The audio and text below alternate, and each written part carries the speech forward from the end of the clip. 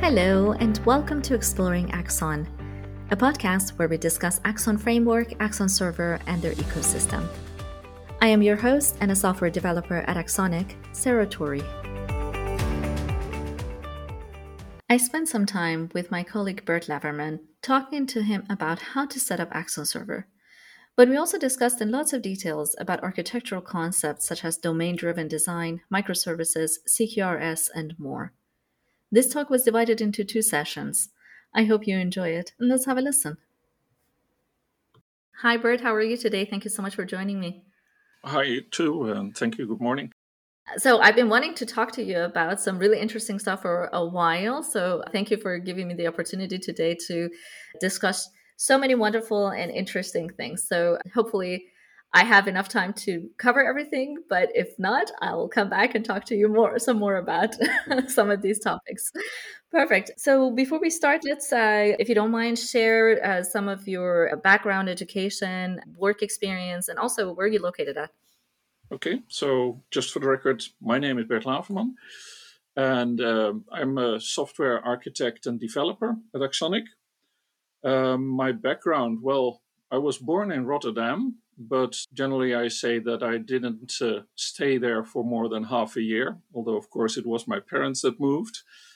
And eventually they settled in the northeast of the Netherlands. So I grew up, and for Dutch reference, far away from Amsterdam, and went to school there. And then during school, became interested in computers and started computer science study after school, which makes me, in the Netherlands at least, part of a minority in the sense that I'm a real informaticus, as you would say.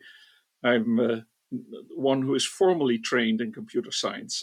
Very good. And so prior to going to university and studying computer science, did you have any interest in working with computers and sort of picking apart pieces of hardware and stuff like that? Or was it just something that you became interested in college? No, it actually, I wasn't interested in computers that much. I didn't know anything about computers apart from having an uncle who worked for IBM, but I didn't know much about him.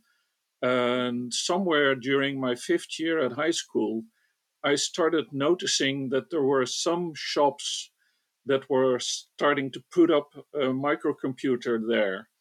And I got to talk to someone who was doing stuff on it because, of course, the shop owners didn't know what to do with those things. So they just put them on the bank Right.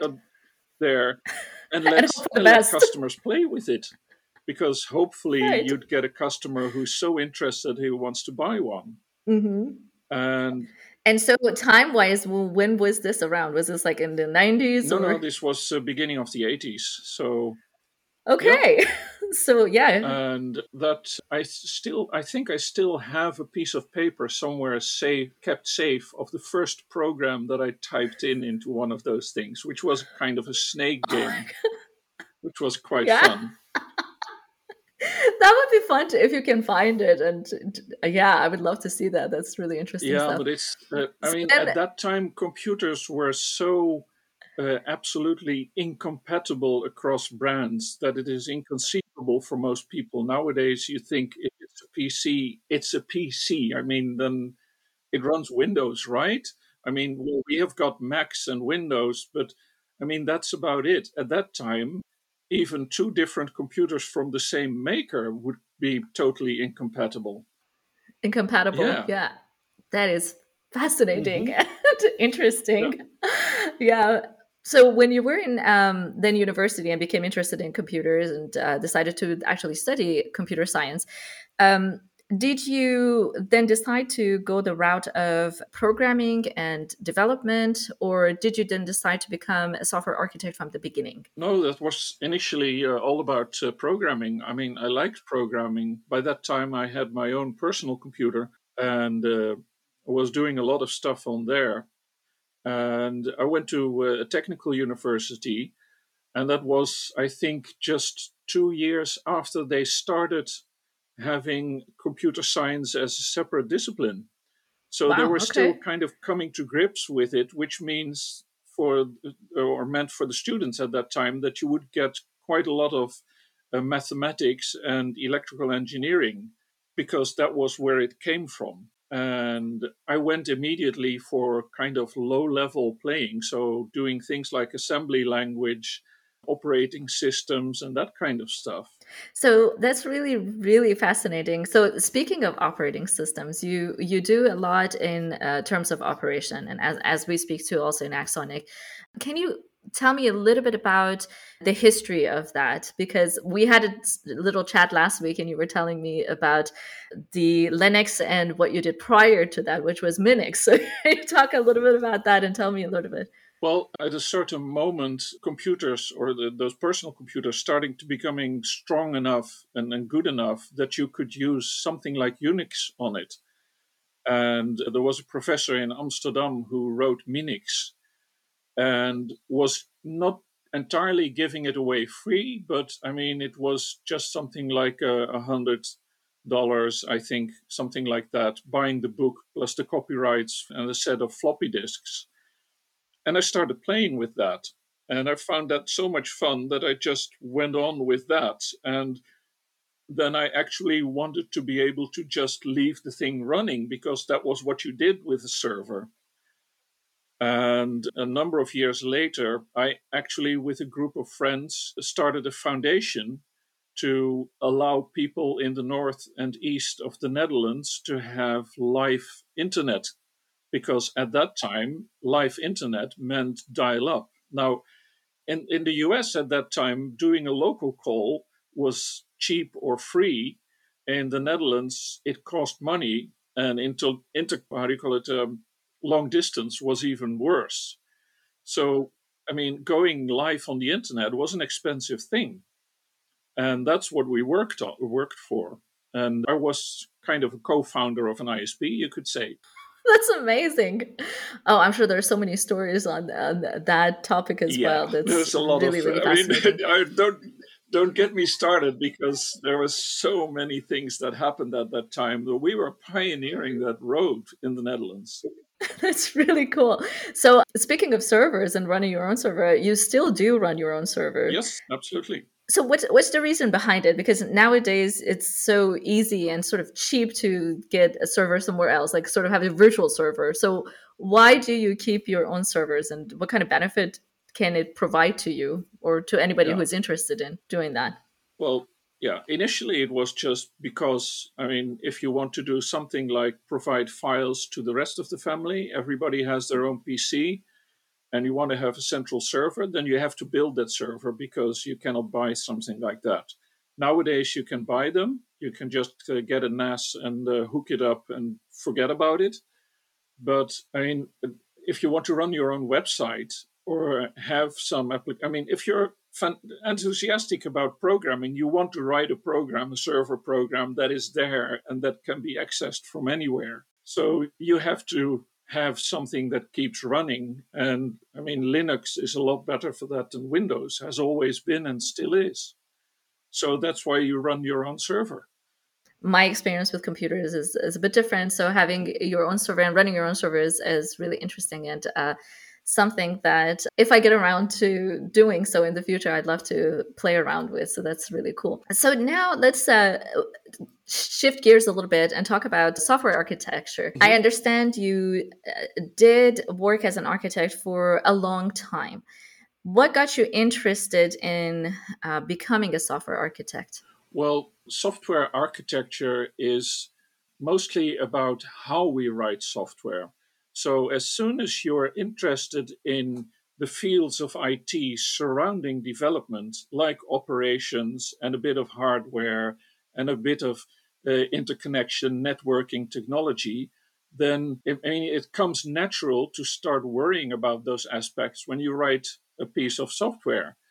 And that's automatically brings you into the field of software architecture. So for me, that was something that I grew in quite naturally, actually. Was it more of in terms of personal hobby and things that you were doing personally that got you more interested in thinking about different aspects of designing a system? I think the first time I got the label of an IT architect, that was actually from the company. I worked for a small Dutch company which was acquired by a large American company, at least for Dutch standards, a large company. That was Perot Systems. I don't know if you remember somebody called Ross Perot who tried to become the president. He acquired a lot of companies across the world, and the one that I worked for, Silogic, was one of them. We became Perot Systems Netherlands.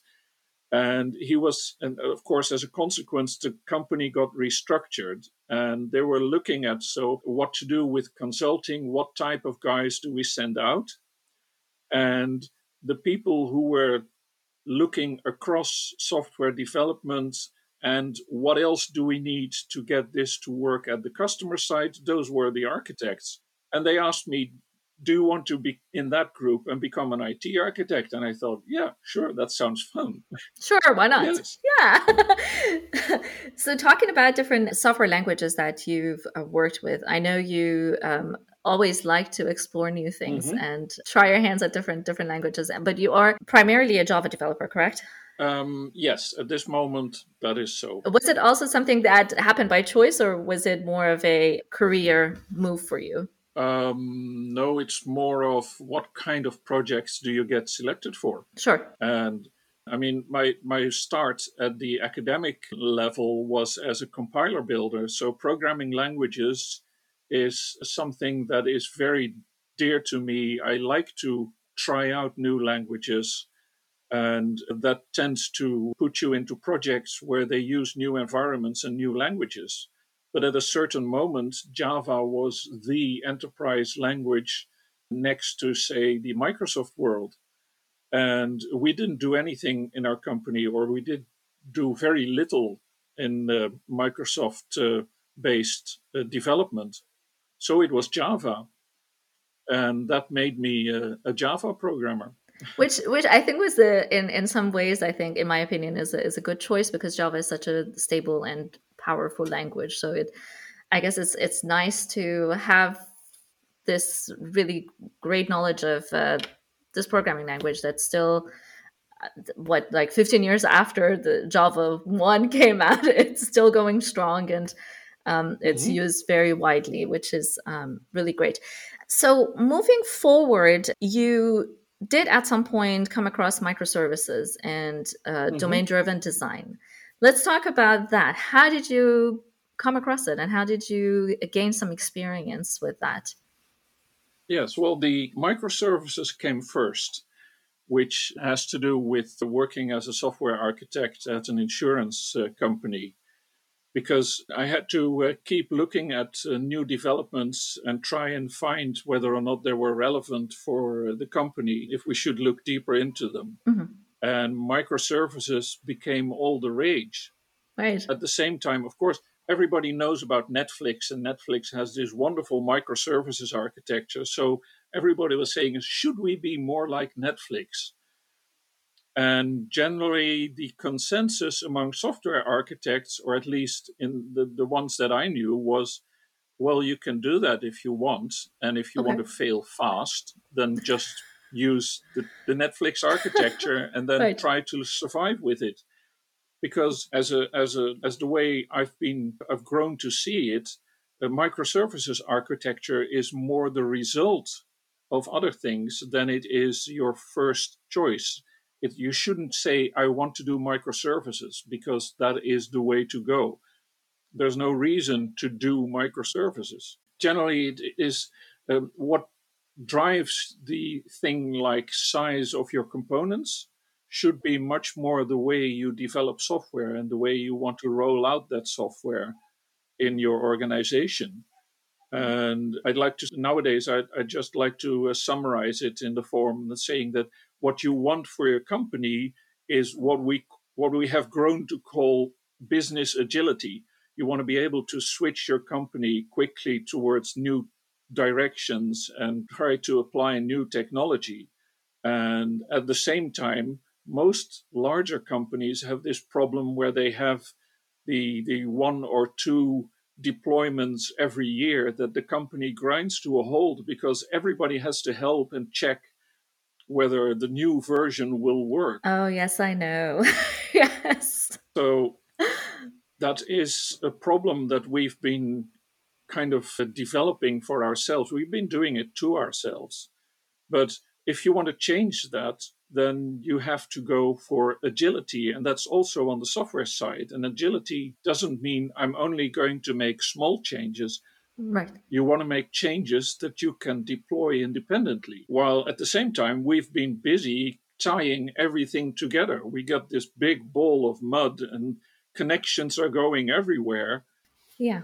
And that's what you try to break down. And then suddenly you notice that you can do this, but you have to go for small size. And hey, that sounds familiar. Yes, then you go towards microservices. But I mean, there's a side to microservices which has to do with quality that is a definite problem because if you have small components, it means that small component can fail. It's not the big application that can fail, it's all those small components, which means that you've got to watch a lot of places where things can go wrong. But then at the same time, I think the benefit of it is that if these small things are, for whatever reason, malfunctioning, then of course there are a lot more small things that you have to keep an eye on. But at the same time, it's not going to break the entire system. No, So you if you can do it go right, to yeah. those systems, right, if you do it correctly. Exactly.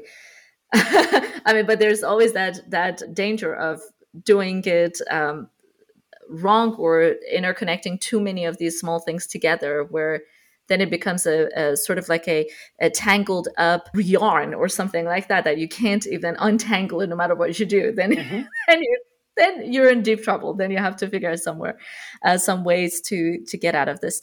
Mm-hmm. So you mentioned that the company where you worked at the time, where you became more familiar with microservices and the Mm-hmm. idea that was behind the design of Netflix, was an insurance company. So without going too much into too many details of the company, what were some of the real life usages of microservices that you came across that you thought, okay, maybe we can break the system down into these parts because that makes more sense to have them in smaller chunks? Well, if you have an insurance company, at least in the Netherlands, then that Mm-hmm. probably means that somewhere in a basement there is a mainframe and Right. it's probably running pieces of COBOL.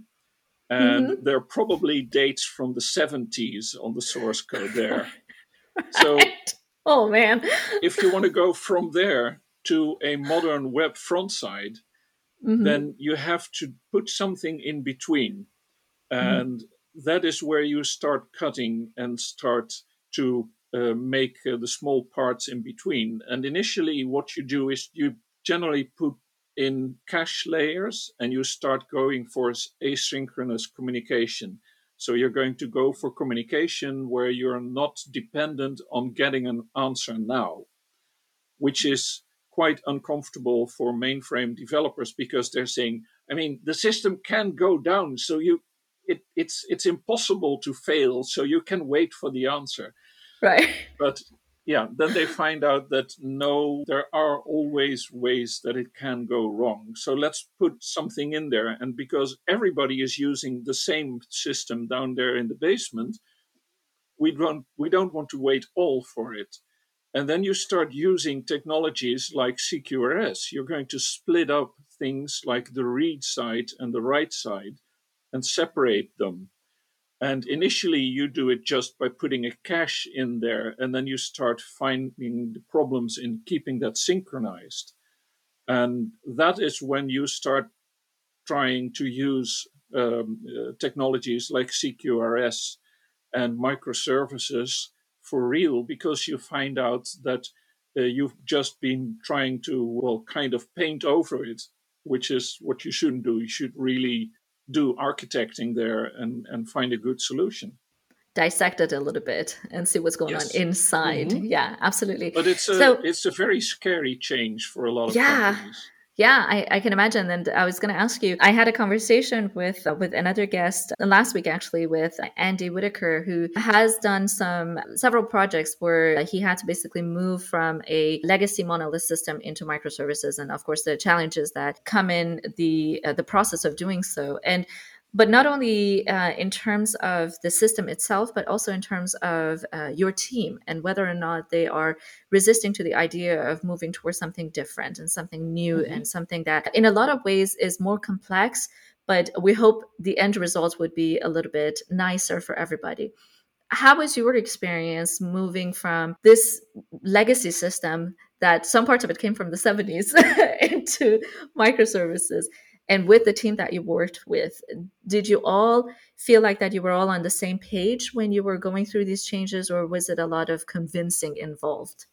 Well, of course, initially there was a lot of skepticism involved because they couldn't believe that you could do something different and new and then still improve the quality of the code. So one of the things that we did, which was kind of a dirty trick, but it worked nonetheless, was introduce a tool called SonarQube. I don't know if you know about that. SonarQube can read source code and then do an analysis and tell you a lot about what the potential problems are in there. It's quite good. It's kind of like a compiler because it has to analyze the source code and try to find flows through it and then say, hey, did you know there's this parameter coming in here? And then further down there, you're using it, and never have you checked whether or not that parameter actually has a useful value. So we started introducing that. And of course, the Java guys, there was a Java team, they immediately started using it because, well, they were already using those kind of tools. And then we said, hey, we're a big company, we can afford it. We also paid for the COBOL attachment to SonarQube. Nice. And they were Okay. like, okay. I mean, I've been a senior developer in COBOL for 30 years. How can a piece of software tell me something I don't know myself? I don't know. Yeah, exactly. And then 2 weeks later, I met the team leader of that team, and he said, Hmm. well, they're actually now finding stuff that's been in the source code for tens of years, and Years. nobody Yeah. never knew that. And then they started opening up to the idea that maybe there were some improvements possible. Yeah. And another very interesting story I had with a developer, one who was just a few years away from retirement. Hmm. And we were talking about the way that mainframe software is developed and especially structured. Right. And I explained to him that there was really not that much difference between that structure and, for Hmm. example, a microservices architecture based on event driven architectures. And he Right. was kind of going, hey, really? Are they using that? Well, maybe they should ask us to help then, because we know a lot about that kind of architectures. We were doing this years ago. Yeah. Yeah. So it's just a new language, but you're Hmm. using the same kind of architectures because you're Yeah. doing a lot of asynchronous communication. And that's what those guys know a lot about. Yeah, and it's really interesting what you mentioned. Reminds me of a conversation I had with Rebecca Worth-Brock, and Mhm. she, of course, introduced the notion of RDD and helped in the transition into DDD and working with patterns and so forth. And of course, she's been in the field for a long time as well. And when we were talking, she mentioned something similar to what you were saying about your colleague retiring and sort of having this conversation that some of these patterns, some of these architectural decisions that are being made and talked about a lot these days, they actually existed a long time ago and they've been in practice for a long time. It's just that Mhm. somewhere along the way, we stopped doing those good practices that we had initially and made things in a Mhm. way, in trying to make things a little bit simpler for ourselves, we actually made them more complicated. So now we're kind of coming back to the basics and pulling things apart a little bit and thinking, okay, how can I make this system more manageable, more digestible for everybody who's working on this project, on this application, which is really, really interesting stuff. So, not to go too far from this topic, but let's move a little bit forward in terms of your next career, which is your current career in Axonic. And how did you come to know about the company? Did you know about the framework ahead of time? And also, you do work a lot, I think, more closely with the server as opposed to the framework. And what was that transition like, and what made you sort of excited about it? Okay, well, I learned about Axonic from a former colleague of mine who worked for Axonic at that time. And I had seen him on the yearly Java users group conference. He was giving trainings. So I had heard about it and I had looked about it, but I was very much focused on the company I was working for at the moment. So since they weren't doing anything in that direction, we kind of left that. But he said, maybe coming to work for us is a good idea because I think we could use you. And then I came in and we started looking at Axon Server. At that time, it was still a combination of two programs called Axon DB and Axon Hub. And we were looking at things like testing and quality control. And that was something that I could immediately relate to. And I kind of rolled into those activities before doing actual development inside of Axon Server, which was kind of funny because I've never been forced to actually go deep into the Axon framework. I think for the framework side, I'm still kind of a newbie. Of course, I learned a lot about it, but I don't have a lot of experience using it because I keep doing things on the server side. And you mentioned Axon Hub and Axon DB. Can you tell me a little bit about those two? Well, the company was actually two other former colleagues of mine working.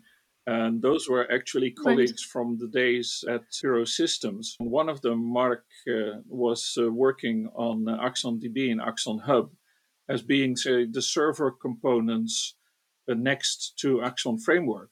Because the Axon Framework assumes that you have an event store for storing the events, and it assumes you have some way of communicating messages between the different components in your application. And if you want to do an architecture where you have several applications working together, sending commands or sending events to each other, then you need to connect them. So the connection part was Axon Hub, and the event store side was Axon DB. Okay. And prior to, basically, from my understanding, combining these two to then come up with Axon Server, if somebody wanted to use Axon Hub and Axon DB, could they have used it without using Axon Framework? Or were they all interconnected? Yes and no. Yeah, sorry, that's a very popular answer, of course, Of in course, the it depends, right? IT.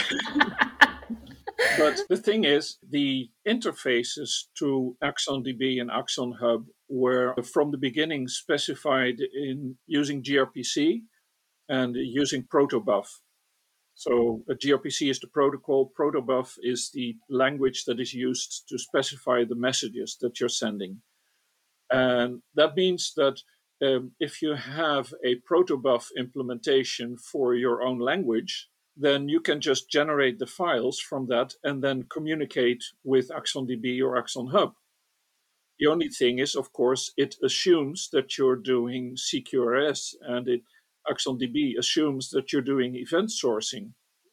So you can do it without Axon Framework, but I mean, it's a ready-made implementation of the client application side. So then once they joined forces and became Axon Server, now you can use Axon Server without Axon Framework. How easy is that in terms of practicality? Yes, I think still you'd miss the support of the framework, but it is possible. And Mark actually ran some exercises with JavaScript and was able to communicate with it.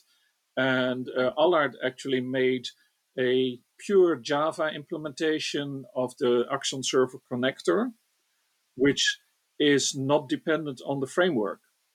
So if you use that, and so if you're using Java and you're not using the Axon framework, then you can still use that connector and get a connection which allows you to send or stream events and send queries and commands. And then it doesn't even matter whether or not on the other side there is another program that you wrote yourself to handle the commands or handle the events, or whether or not on the other side there actually is an Axon Framework based application, because that is hidden behind Axon Server. Sure.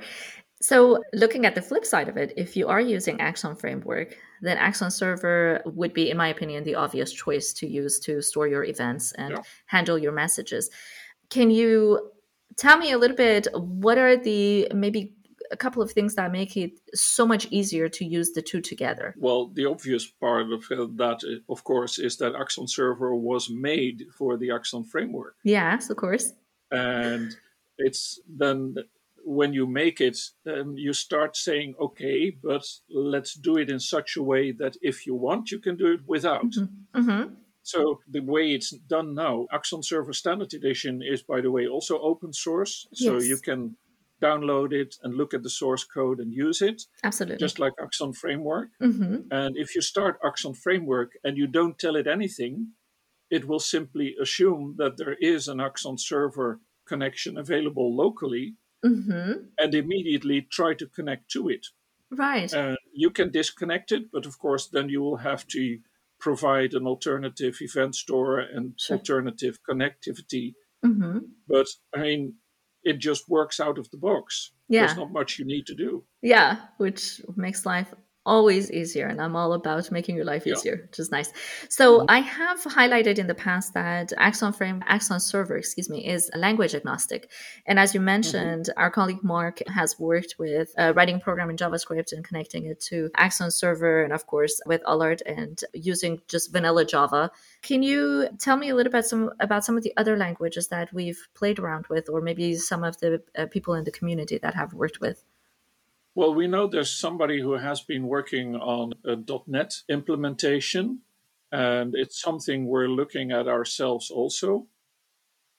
And then, of course, you start with the connector, because that is plain Java, and that means that you have something that is already very close to, for example, a language like C#. So it should be quite easy to convert the connector to C#. And you can do a comparable thing with the framework. Right. Okay. So that's really nice in some ways, because it gives a lot of freedom to folks that are not using Java to be able to use Axon Server for their needs, whether it's message handling or storing your events and so forth. I hope you enjoyed my discussion with Bert. Please join me next time for the next session of our talk. Until then, have a great time and happy coding.